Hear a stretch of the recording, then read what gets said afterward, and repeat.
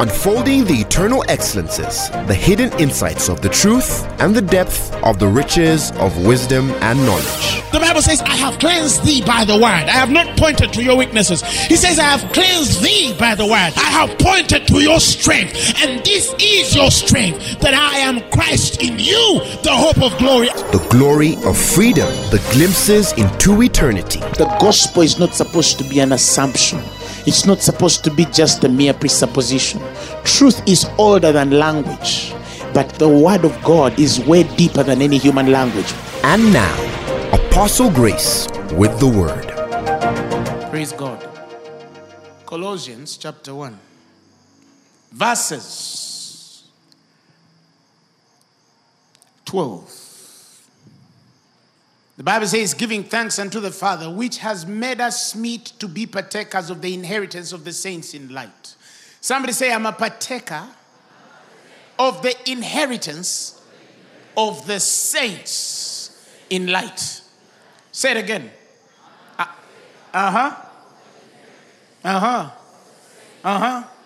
Say it one more time. Of the inheritance of the saints in light. Praise God. When the Bible says God has made us meet, it means He has made us worthy enough. He has qualified us. He has esteemed us to the account where we require to do nothing, because He has done all that is necessary for us to be partakers of the inheritance of the saints in light.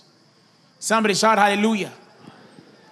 And the next verse says, who has delivered us from the power of darkness and has translated us into the kingdom of His dear Son, in whom we have redemption through His blood, even the forgiveness of sins, who is the image of the invisible God, the firstborn of every creature. For by Him were all things created that are in heaven and that are in earth, visible and invisible, whether they be thrones, dominions, or principalities, or powers. All things were created by Him and for Him, and He is before all things, and by Him are all things consisting. Praise God. And He is the head of the body, the church, who is the beginning. Again, He has repeated it, the firstborn from the dead, that in all things He might have the preeminence. Somebody shout hallelujah. In all things He has preeminence. In all things He goes first to set the pace. Praise God. He just didn't go first, but He goes first to set the pace. Jesus is our standard. Praise God. He sets the pace. He does not limit it. No, He sets it. There's no limitation with Him. He says, greater things shall you do. Praise the Lord Jesus. Now, today I'm going to speak a very deep word today. Not that the rest are not deep.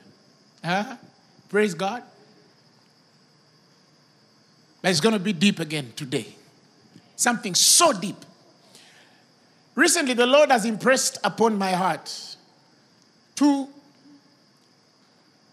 open our eyes to the blessing of God, to the inheritance of the saints. Praise God. What it means for the inheritance of the saints. He has made us meet to be partakers of the inheritance of the saints in light. The blessing of God that maketh rich and addeth no sorrow. Not only financially, but in every way you're rich. In wisdom you're rich. In knowledge you're rich. In strength you're rich. In power. In understanding. Somebody say, I'm rich in all things. He says, the blessing of the Lord, it maketh rich, and He addeth no sorrow with it.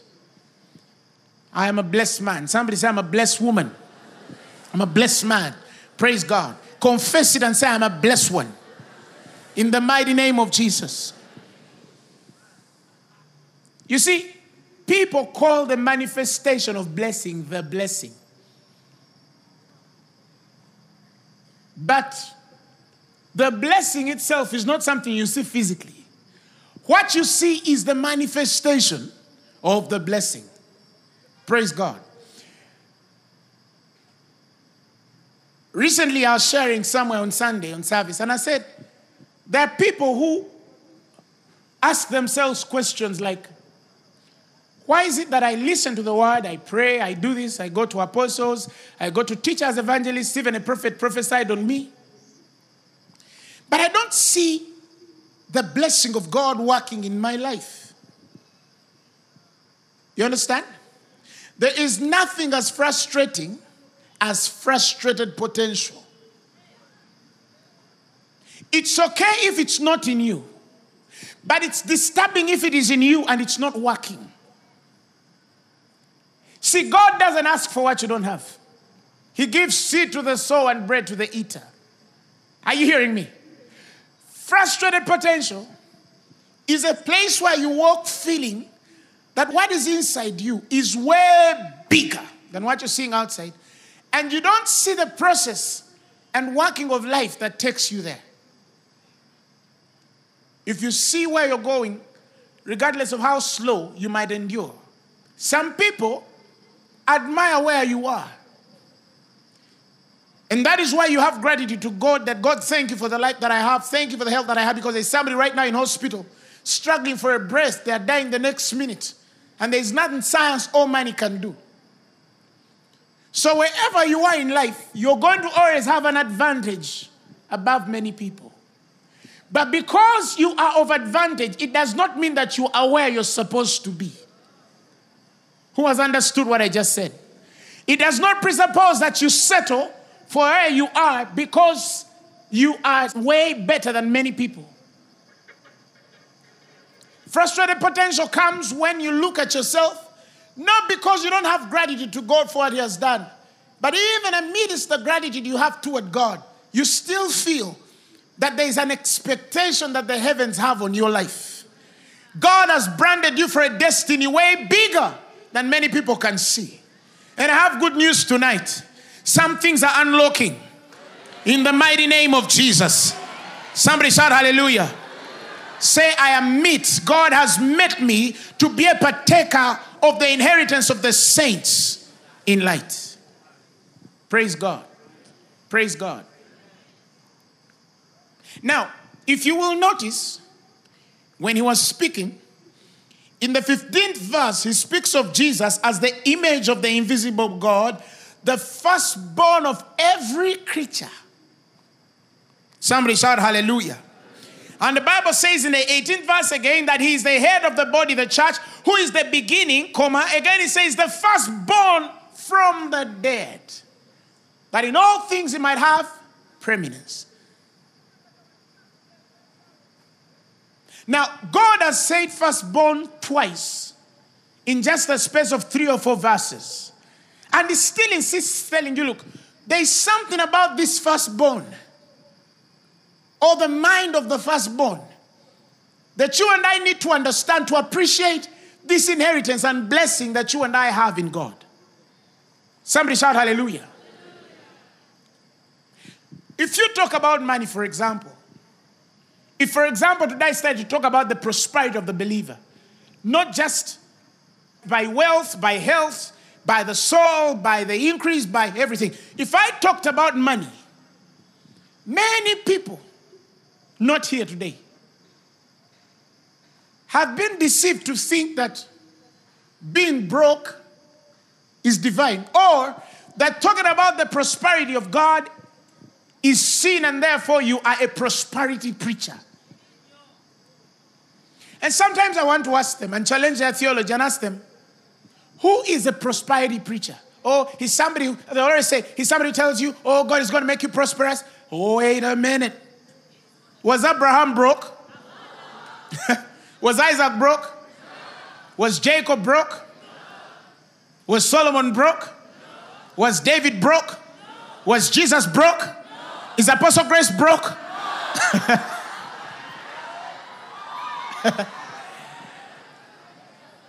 Listen,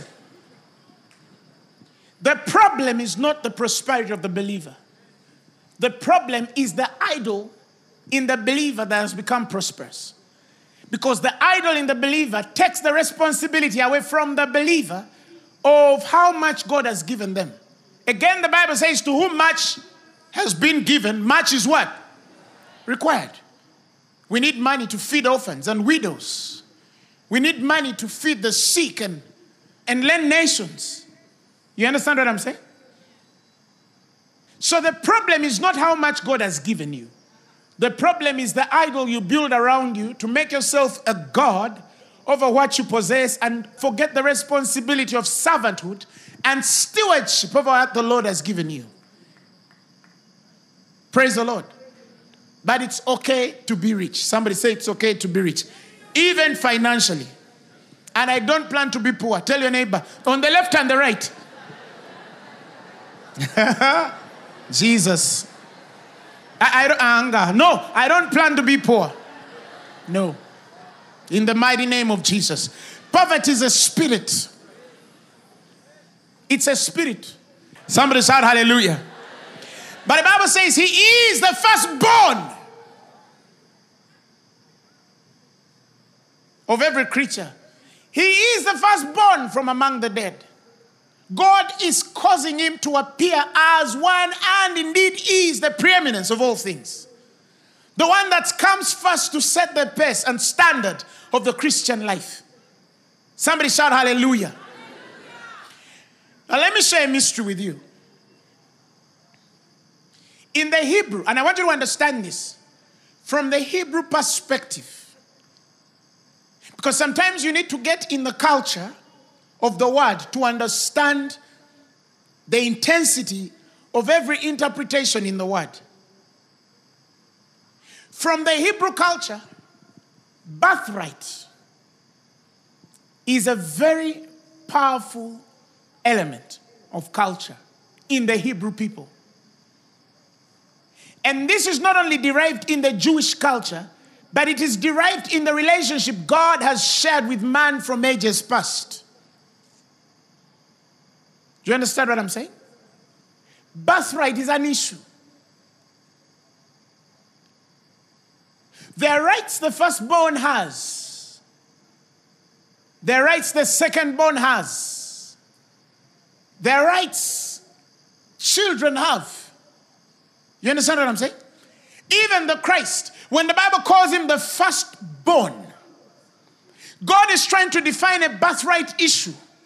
Because some people think that you can understand the blessing of God without understanding the birthright principle. That is not possible. That is why Jacob took the blessing of Esau. Why? Because before that, Esau sold his birthright. You understand? When he sold his birthright, it was inevitable. Spiritually, it was possible for the supplanter to take his blessing. And the irony of the supplanter to supplant without his name. Because when he comes before the father, he says, I'm Esau, your son. He didn't say, I'm Jacob, because Jacob means the supplanter. He did not take by who he was.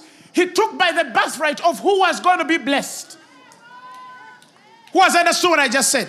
When Jacob walks in, he didn't say, I'm Jacob, I claim the birthright of Esau because he sold it to me for a morsel of meat. No. He came in and said, I'm Esau, your son. Because he knew that he could not come under the authority of Jacob, even if he deserved the blessing because his brother had sold the birthright. He could not come in the power of Jacob, the supplanter. That's why I said it's an irony that the supplanter supplants without using his identity, but the identity of the one who has the right. Now, I'm saying these things, but I hope you see the spiritual implication, because many of you are selling things without even knowing. You're losing certain positions spiritually without knowing. You're losing certain opportunities in the spirit without knowing. He says there's an evil disease common among men. He says the Lord gives to a man wealth. He gives him health. He says a man to whom God has given riches, wealth, honor, so that he wanteth nothing for his soul and all that he desireth. Yet God giveth him not the power to eat thereof, but a stranger eateth it. He says this is vanity and it is an evil disease. Some people are not physically sick. Some people have things in their lives that were ordained for them, but strangers are enjoying. Praise the Lord Jesus. That's an evil disease. It is not your portion in the mighty name of Jesus. And that is why I say tonight something must change for somebody in Jesus' name. God has proved to you by scripture that a man can take birthright, that a man can affect birthright, that there are things you can do and change your position spiritually. Not because God has not ordained you for that position, but you do not know how to rule your spirit. You don't understand the principles that change the right.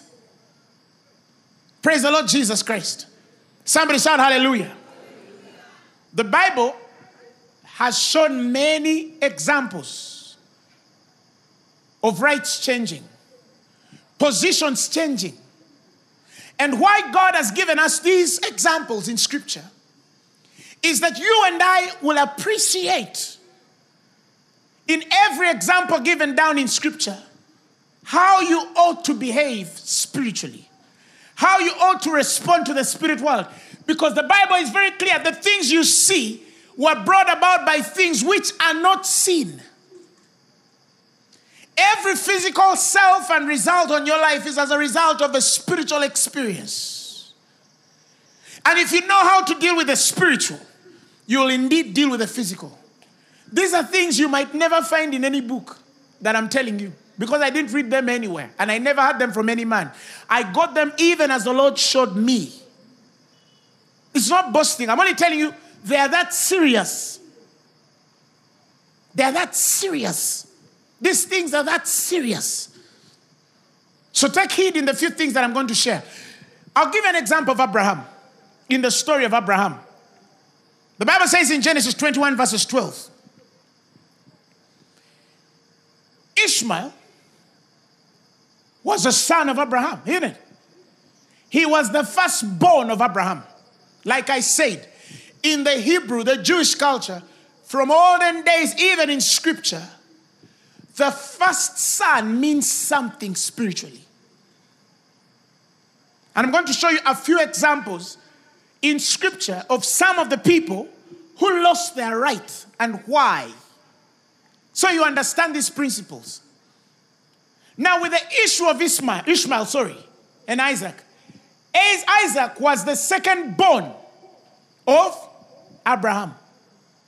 Ishmael was the firstborn of Abraham. Now, the Bible tells you very clearly, even in Deuteronomy, that when it comes to the inheritance of the first son, I want you to understand this and note this, because this is going to come back a bit later. When it comes to the inheritance of the first son, God has ordained that every first son receives a double portion. And to articulate that to mathematics, he receives 2/3 of his father's inheritance. 2/3. And the rest is supposed to be distributed to the rest of the siblings. But according to Scripture and ancient history, it is not obvious that it is so. It is advisable, it is godly, it is divine, but it can change even if you are the firstborn. And I'm going to show you how it changes. Because again, we're talking about birthright. You understand what I'm saying? We're talking about birthright because you can't define blessing, inheritance, without understanding the birthright, the position. Because if, for example, a firstborn receives double portion, right? The 2/3. If you're among the fourth and fifth, already your inheritance is defined. It's obvious that you can only get in the other third. If you're 7, the 7 will get in the other third. That is why I pray to God I get the grace one day to share what the Lord has shown me regarding generational blessing. Because the Bible says that a wise man lays up an inheritance for his children and his children's children. A good man leaveth inheritance to his children and his children's children. And the wealth of the sinner is laid up for the just. But it says that when it comes to the inheritance of a good man, he leaveth an inheritance for his children's children. That means that the inheritance, the anointing, the blessing, everything, the finances, everything, it's not supposed to only end on your immediate children. It's supposed to go to your children's children. But in the practical sense, if you look at it from the practical sense, it looks literally impossible if we do the math here. I'll give you an example. If I'm a man and I have 7 children, right? And I have $1 billion or $7 billion or $7 million, right? And I have 7 sons or 4 sons and 3 daughters. And I have $7 million. And I leave $1 million to each of my sons. Are you hearing me? That means of the 7 sons and daughters, 4 sons, 3 daughters, or 3 sons, 4 daughters, each child receives $1 million. And each of those children that I have left with $1 million produces 10 children. Each of them. That would be 7 times 10, which is 70. If I get $7 million originally, then I gave $1 million to each, and each is supposed to also split that $1 million into 10 of them. How much does each receive? 100,000 or something, right? Now, if there's, is that inheritance? It's already gone. That is why many families sell inheritance after some time, because it becomes too small for the grandchildren to share. Who has understood what I just said? I pray to God I get the grace to explain to you how to effect your tithe. Those of you who will be alive, watch my grandchildren, you'll see. You watch. It's not what you live for them, it's what you live in them. It's the things you start to lay up in your children that give you a surety of how your grandchildren will be. That's a good man. That's a good man. Are you following me? Abraham. Ishmael is the firstborn. Bible is very clear. But even though Ishmael is the firstborn, he does not receive the inheritance on the anointing of Abraham. Why? Very simple. In this instance, the firstborn has not received the birthright of inheritance because he is not the son of the promise. He is the human effort between Abraham and Sarah trying to fulfill the word of the promise upon their lives. He's a residue, he's a result of human effort to fulfill divine purpose. Isaac is the child of the promise. He comes out laughing. You understand? Ishmael weeps at one point. Ishmael comes weeping. But Isaac comes laughing. In fact, the Bible says he was named Isaac, meaning he laughs. And he says, in Isaac shall thine seed be called. Praise the Lord Jesus Christ. He says in Genesis 12:12, and God said unto Abraham, let it not be grievous in thy sight because of the lad and because of thy bondwoman, and in all that Sarah has said unto thee, hearken unto her voice, for in Isaac shall thine seed be called. Did you see that? Meaning, you can affect your place in the spirit every time you try to do human effort to fulfill the promise of God on your life. That is why we preach grace. Because grace is mandated to show you what God does in you and through you. That at the end of the day, every success, the grace, the glory, the purity, the righteousness, the peace, the joy, the everything that comes with the grace of God preached on your life, you can see from a back and know that it has nothing to do with your human effort, but it has everything to do with the operation of God's ability in your life. Somebody shout hallelujah. So one of the reasons why people are affected in the place they hold in the spirit, the position of inheritance, is human effort to fulfill the promise. That was in Abraham. God took us into the generation of Isaac. The same thing happened. Esau was the firstborn. Praise the Lord Jesus Christ. And Jacob was the secondborn of Isaac, isn't it? Huh? Again, a similar situation happens. And the boy who is first, the brother takes his position. And then he becomes second in the spirit. Why? Because one day he comes from hunting, and then he comes home and he's hungry. Are you hearing me? And then he finds his brother. Then he asks him, I need some food. Give me some meat. Give me some pottage. I'm fainting. And the brother told him, I can only give you food if you will sell me this day your birthright. And what does the Bible say? The Bible says, Esau says, for what profit is the birthright to me? At this point, I'm going to die. Honestly, Esau was not going to die, because the scriptures don't tell us that he had not eaten for many days. And the second reason why many people have an effect on their right in the spirit is the satisfaction of your appetites, pleasure. Hallelujah. Looking diligently, lest any man fail of the grace of God, lest any root of bitterness springing up trouble you, and thereby many be defiled, lest there be any fornicator or profane person as Esau, who for one morsel of meat sold his birthright. For you know that how afterward, when he would have inherited the blessing, he was rejected, for he found no place of repentance, though he sought it carefully with tears. What am I trying to tell you? Watch your appetites. Hallelujah. Watch your appetites. Stop thinking that you have to satisfy every pleasure. Praise God. There's somebody whose life has gone into alcohol. Because of the satisfaction you find in alcohol, you're going to kill yourself. God forbid. Praise God.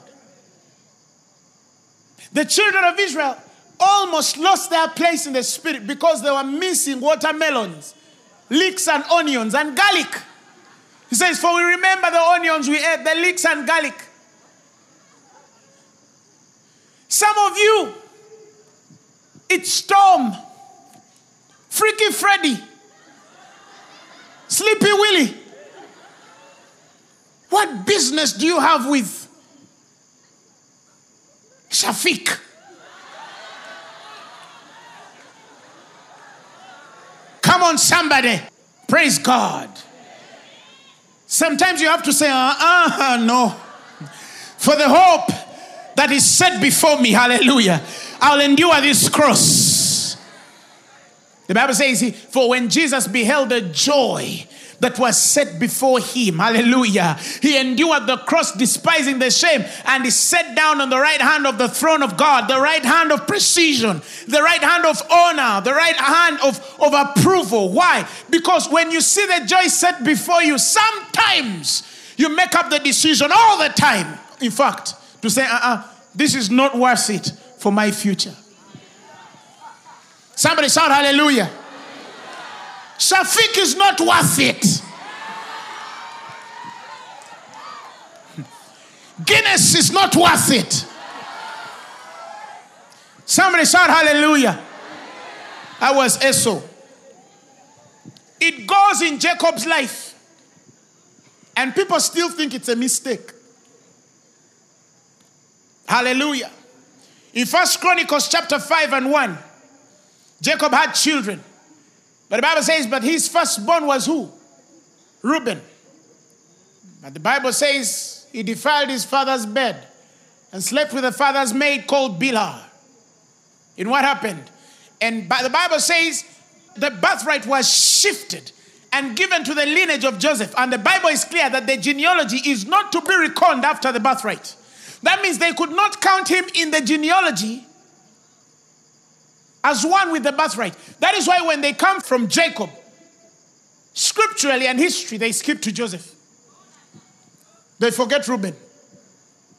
Be careful what you do to your father.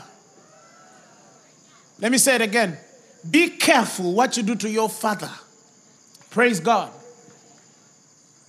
Somebody shout hallelujah. It goes from Jacob into Joseph's generation. Again it comes. Genesis 48. He brings his sons to Jacob, Israel.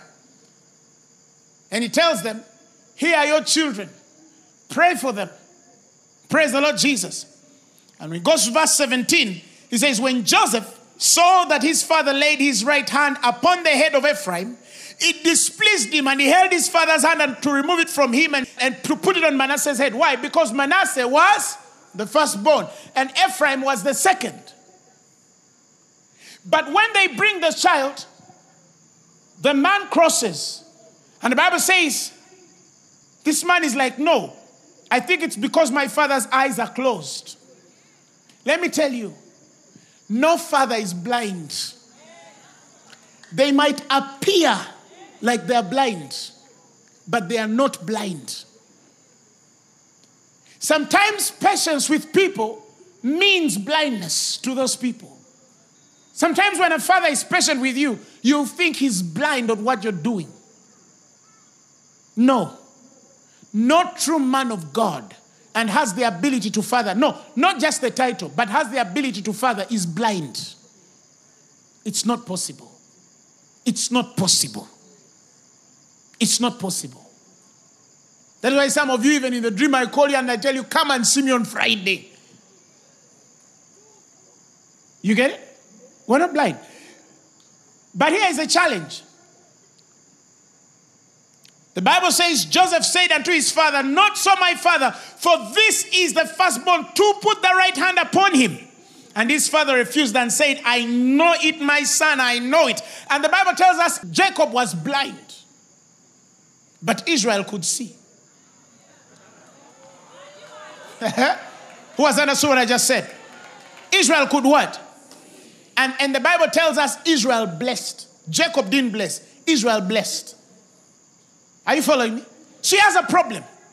And there's a challenge here again. I asked the Lord, okay, I can understand the issue of Reuben. I can understand the issue of Ishmael. I can understand the issue of Jacob and Esau.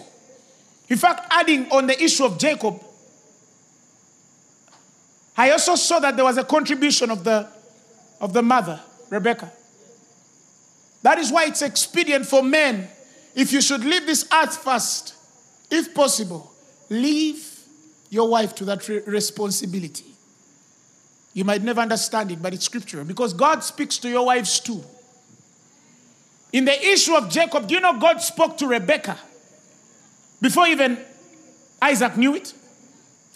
How many of you know that in the generation of David, it also came back? I'll come back there.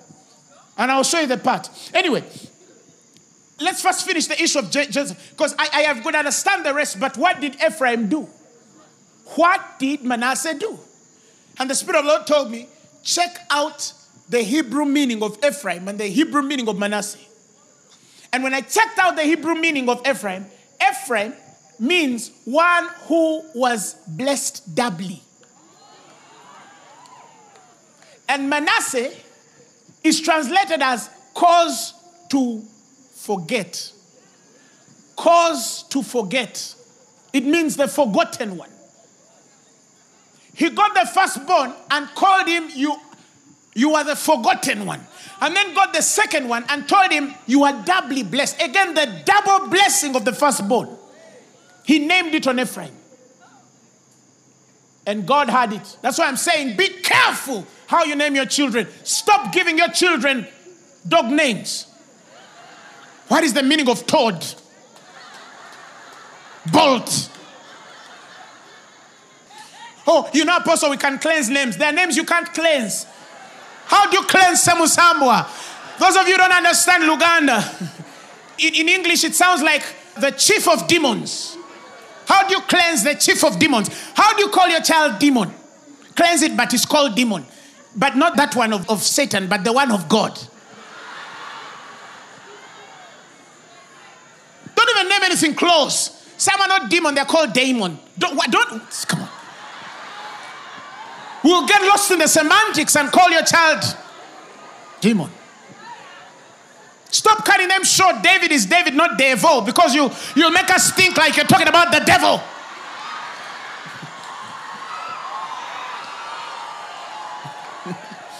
And the Lord told me the challenge was the naming. A child's position in the spirit can be affected by the name they give. Somebody shout hallelujah. Tell your neighbor it's important how you name children, because you position them in the spirit. How you name your child positions them in the spirit. Who knows the meaning of Delilah? Go read it. You'll understand why she was responsible for the plucking of the man's eyes. It's the very reason why David was a father. His firstborn was Amnon. Amnon reps Tamar. He looks at the character of the firstborn and he feels this one cannot continue the destiny of a kingdom. Now look at the other first sons of different women. Absalom killed Amnon. Adonijah, he claims position when the father is still alive. And she says, But God had chosen Solomon through the spirit of David. Why? Solomon was like what? Like number 5 or something, or 4? Because David had wives before. So why did he choose Solomon to take over the seat? It was more than, I used to think it was just consoling Bathsheba because she lost the firstborn. In fact, Solomon was the second son of Bathsheba. The first child died. And I was amazed that the name Bathsheba means daughter of oath. That means that it was more than just the mother of Solomon or the wife to David. God had an oath with that woman. He had an oath with that woman. And if the Lord opens your eyes in the spirit, when I studied more, I understood why she had to mother the next king of Israel. And all of these things are happening. All of these examples. And you still can assume that it's a mistake? No. God is telling us something.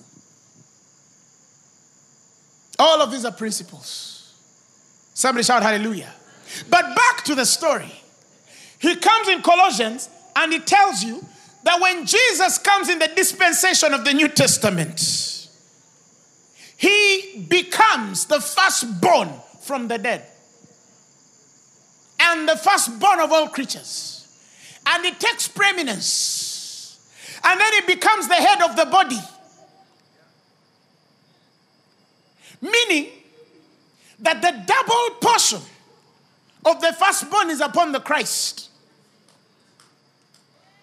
And because the double portion of the firstborn is upon the Christ, and you are the body of Christ, anything outside that body gets the other third.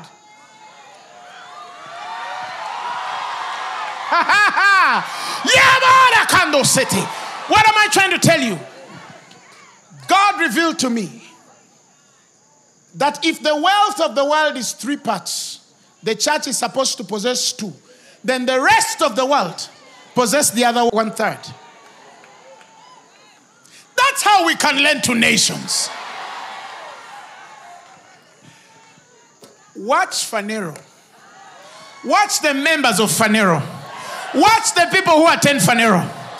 The Lord spoke to me and told me in a few coming years, the biggest multimillionaires and billionaires on the earth are going to be in Phaneroo.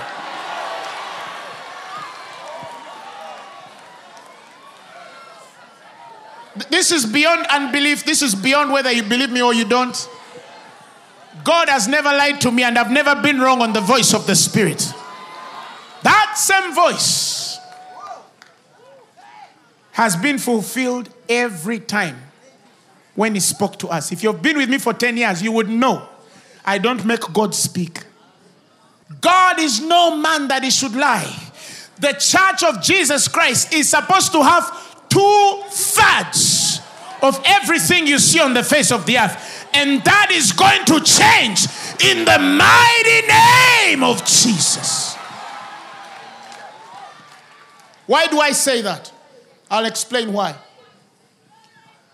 It is a truth and research infallible that they have proved that the richest nation with the richest number of Christian faiths is the United States. Any other nation besides the United States that has been successful, they say, because there is no Christianity. That means Christianity is where poor people are, on the exception of the United States. It's the only one place on the face of the earth where there are rich Christians. Even in Uganda we are here. But I mean, the United States has a number of Christians who are really rich, more than any nation has on the face of the earth. And on the contrary, they're showing that nations like China, which have chased out Christianity as the fastest growing, Belgium, Switzerland, guys who don't want to know about God. I don't know whether it was Denmark or Switzerland. I was reading one of them. They have about 57 churches in one nation. The whole nation has 57 churches. And then you go to Kinshasa and find 10,000 churches in Kinshasa. Sickness is there, bondage is there, death is there, poverty is there. And I understood the problem. Birthright. We don't know. We sell it on the pulpit. We sell it in our sermons. We sell it in the way we respond to the things of the Spirit. And now I want to talk to you as Africans. Huh? Some of you live in Africa and think it's the only place in the world.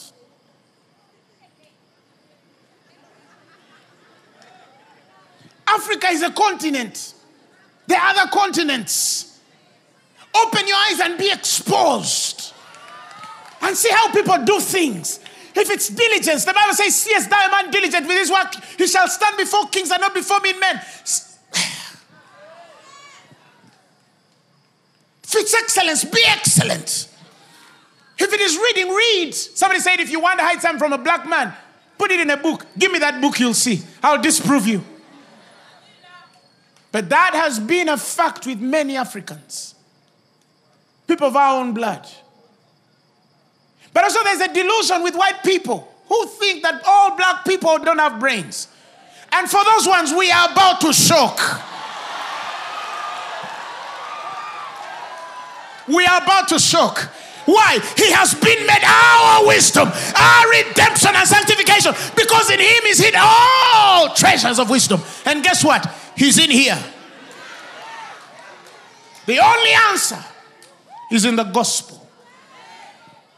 And we're not teaching it. We are wasting people's time. People go to church and they just see theater. People are playing in the things of the Spirit. People go to church like they're going for a witch doctor. What is God saying, man of God, on my life? Come on! What does your Bible say? You have a sure word of prophecy. You want me to tell you that next week you're going to get a car? What does the Bible say? Whether Paul or Apollos, whether Cephas, things present or things to come, all are yours and you are Christ. If the Bible has not given you a limitation to what you possess, why should I limit you to a car? When you're being blessed with every spiritual blessing in the heavenly places in Christ Jesus. When you've been given all things that pertain to life and godliness. This is the problem. We don't read the word. We don't invest in the word. Because in African tradition, all you knew was to go to a Musao, Muganda, Jaja, Anyandoga. But who has understood what I just said? Saints, this is a generation that reads the word. This is a generation that listens to the word. They have it in their car. They have it in their bedroom. They have it in their bathroom. It's on their phones. It's everywhere. They listen to it. They're confessing. They're speaking it. Give us a few years. Africa is rising again. Somebody shout hallelujah. And I discovered one undeniable truth, that the foundation of that blessed nation, America, was on the word. It was not on fanaticism and excitement. It was on the word. That is why many of our people in Africa can't stand on certain American pulpits. Because they're just going to take theater.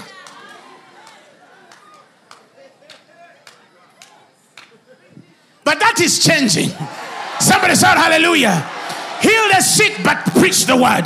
Prophesy, but preach the word. Sing songs, but preach the word. Evangelize, but preach the word. And not just the word, the real. Because in the beginning was the word, and the word was with God, and the word was God. He became flesh. We beheld his only glory as the only true Son of God, full of grace and truth. And who was that? Jesus is the word. And he says, if I, the word, be lifted up, I will draw. People don't come to Phaneroo because they have nothing to do on Thursday. No. You come because you want to feed your spirit. Hey! You've prayed, you've been on prayer mountains, you've fasted, you've done everything. They've prophesied, prophelied, evangelized, and nothing. Listen, there is one thing that cannot fail. He says, heaven and earth shall pass away, but my word. He says, by faith we understand that the worlds, the eons were created by the word of God, so that the things which are seen were not made by things which do appear. If I have the same word that created the world, how can't I create my world? How can't I create my ministry? How can't I create my marriage? How can't I create my children's brain?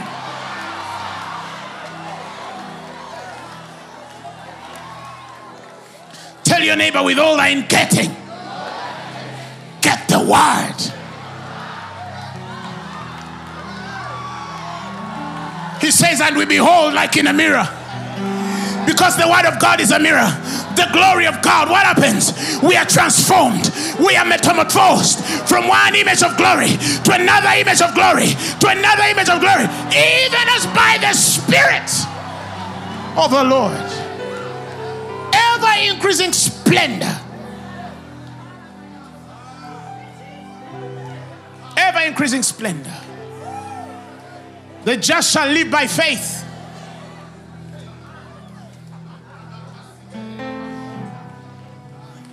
I have a church member. She lives in Canada. One time she was swimming, and the doctors said she got a cardiac arrest. And the person she was swimming with, who is also a church member, one of our members in diaspora, he looks for the woman. After a couple of minutes, he's not seeing her. He thinks she's out. But then someone tells him, you know what? Go swimming. Maybe she's under, because he couldn't calculate how she could have left. He found the body underwater. Sunken there for minutes. He gets the body and brings it on the out of the swimming pool. And then he pumps. Nothing is coming out. No breath. No pulp. Nothing. The body is cold. It has been underwater for minutes. He's speaking in tongues. He says, you can't die. Man, the word of God, he can't die. You can't die. You can't die. Not now. No. And this lady said that in a vision, it was like Satan appeared, something in form of a devil. And it came, held her hand. She could see it pulling her to take her. It was a spirit of death. She was out. She was not breathing for so long. I mean, minutes and minutes. In fact, scientifically, they'll tell you that she was supposed to be brain dead because the body can't run without oxygen for a long time. But she says that while she was in there, she had me preaching to her. While this guy was telling her you can't die, when the words are getting in her spirit, She sees Apostle Grace telling her, not now. You have things to do. You have things to do. You can't die now. The life of God is in you. The same life that raised Christ from the dead is residing. And the lady says, while I was preaching in there, she just jumped back and says, no!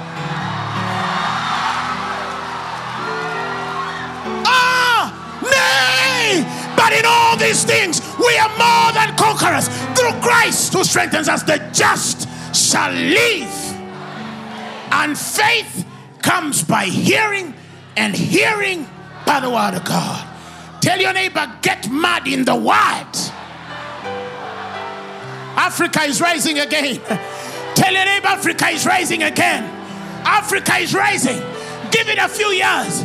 It will be the place, the destination, the answer for the world. Why? We got it. We got it. Let's stick on it. Rain has hit us when we are listening. The sun has been there when they are listening. We went on the streets preaching in taxis and buses, in trains and planes, and we stayed preaching it.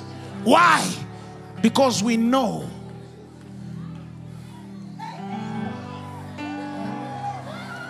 We know what we are up to. We shall not be put to shame. That is why I told Christians, those of you who understand the Spirit, it's time to fix this nation.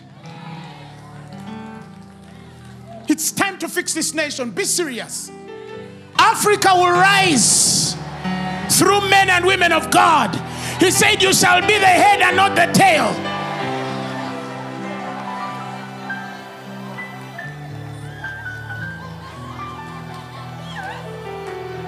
Come on, raise your voice and start speaking to God.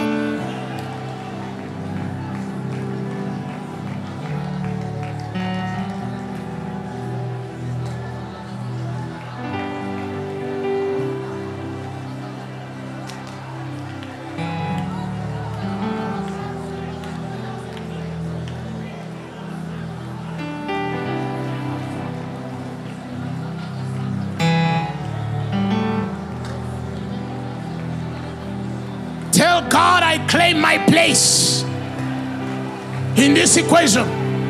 I refuse to be an ordinary person. I'm in the double blessing because I'm the part of the body of the firstborn who takes preeminence in all things and has a double inheritance. As a believer, you have 2 times more than the best in the world.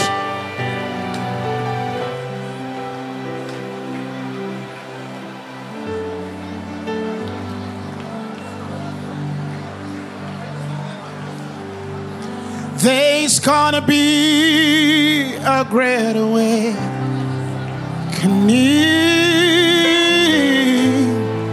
There's gonna be a great revival in the land. There's gonna be a great awakening for everyone who calls on Jesus. They will be saved.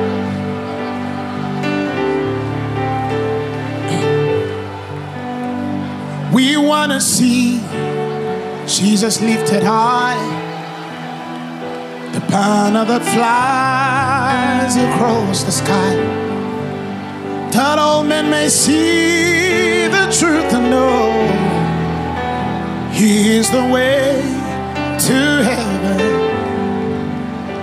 We want to see Jesus lifted high, banner that flies across the sky, that all men may see the truth and know He's the way to heaven. We're gonna see. Come on, pray for your nation. Pray for your people. If you're in the US, pray for the US. If you're in Canada, pray for Canada. If you're in Australia, pray for Australia. If you're in Dubai, if you're in Guatemala, pray for your nation. Ugandans, let's pray for Uganda. children need salvation.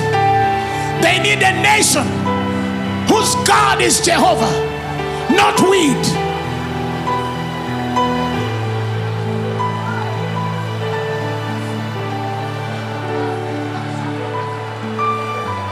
God, give us Christian believers, leaders in this nation. Men who fear your name. Men who bow to the God of Abraham, Isaac, and Jacob. Who understand their responsibility. God, deliver this nation from emotionalism. Give us a revelation.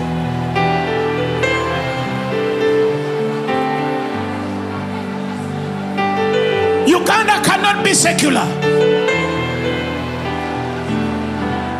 Africa cannot be secular. Europe cannot be secular. Jesus needs to come in, and is coming in. Come on, take your place, believer. What about you?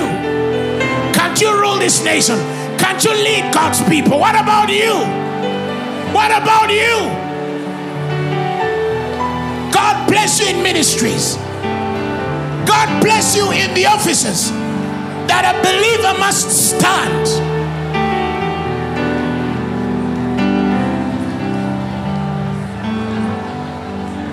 That all men may see the truth and know He is the way to heaven. Somebody say, in the mighty name of Jesus. Put up your hands. Say, in the mighty name of Jesus, I carry the birthright after the Son of God.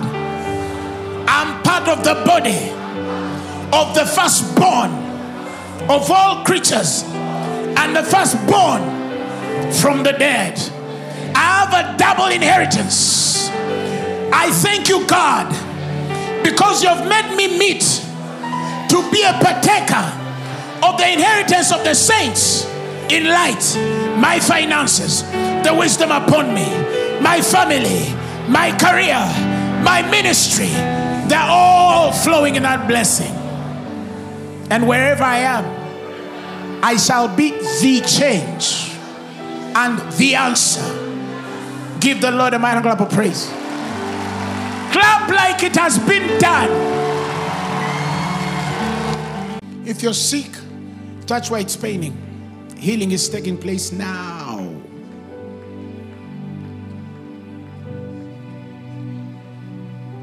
Receive your healing. Receive your healing. Receive your healing.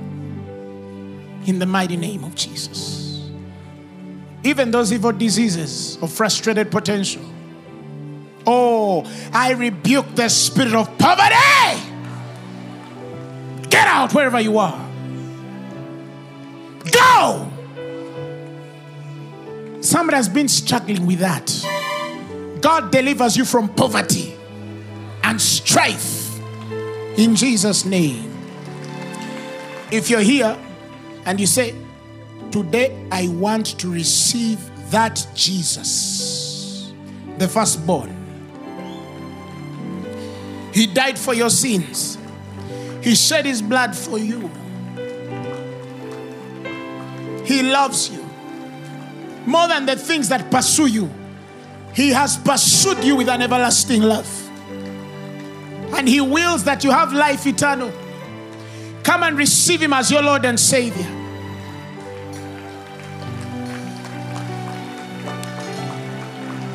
Come and receive him. Come.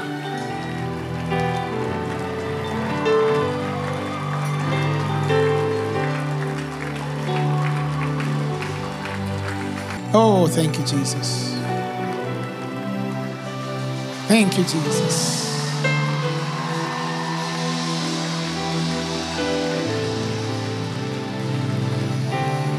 Now, I want you to repeat these words after me and mean them from your heart.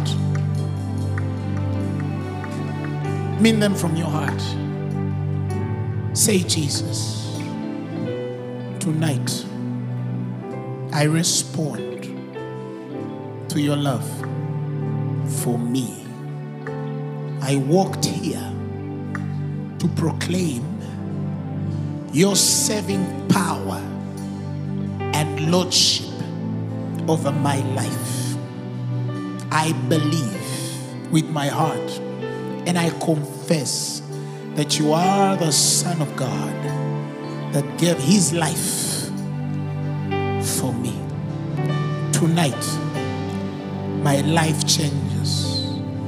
I surrender my life to you. Change me. Use me. I'm available. Amen. Somebody shout hallelujah. The message you have just heard was brought to you by Phaneroo Ministries International. For more information, contact us on telephone number 041-466-4291 or email us at phanerokampala@gmail.com. You can also find us on the web at www.phaneroo.org. Or better still, feel free to join us every Thursday for our weekly fellowships at Uma Multipurpose Hall from 5 p.m. to 8 p.m. You can also catch the live stream at livestream.com/Phaneroo. Phaneroo, make manifest.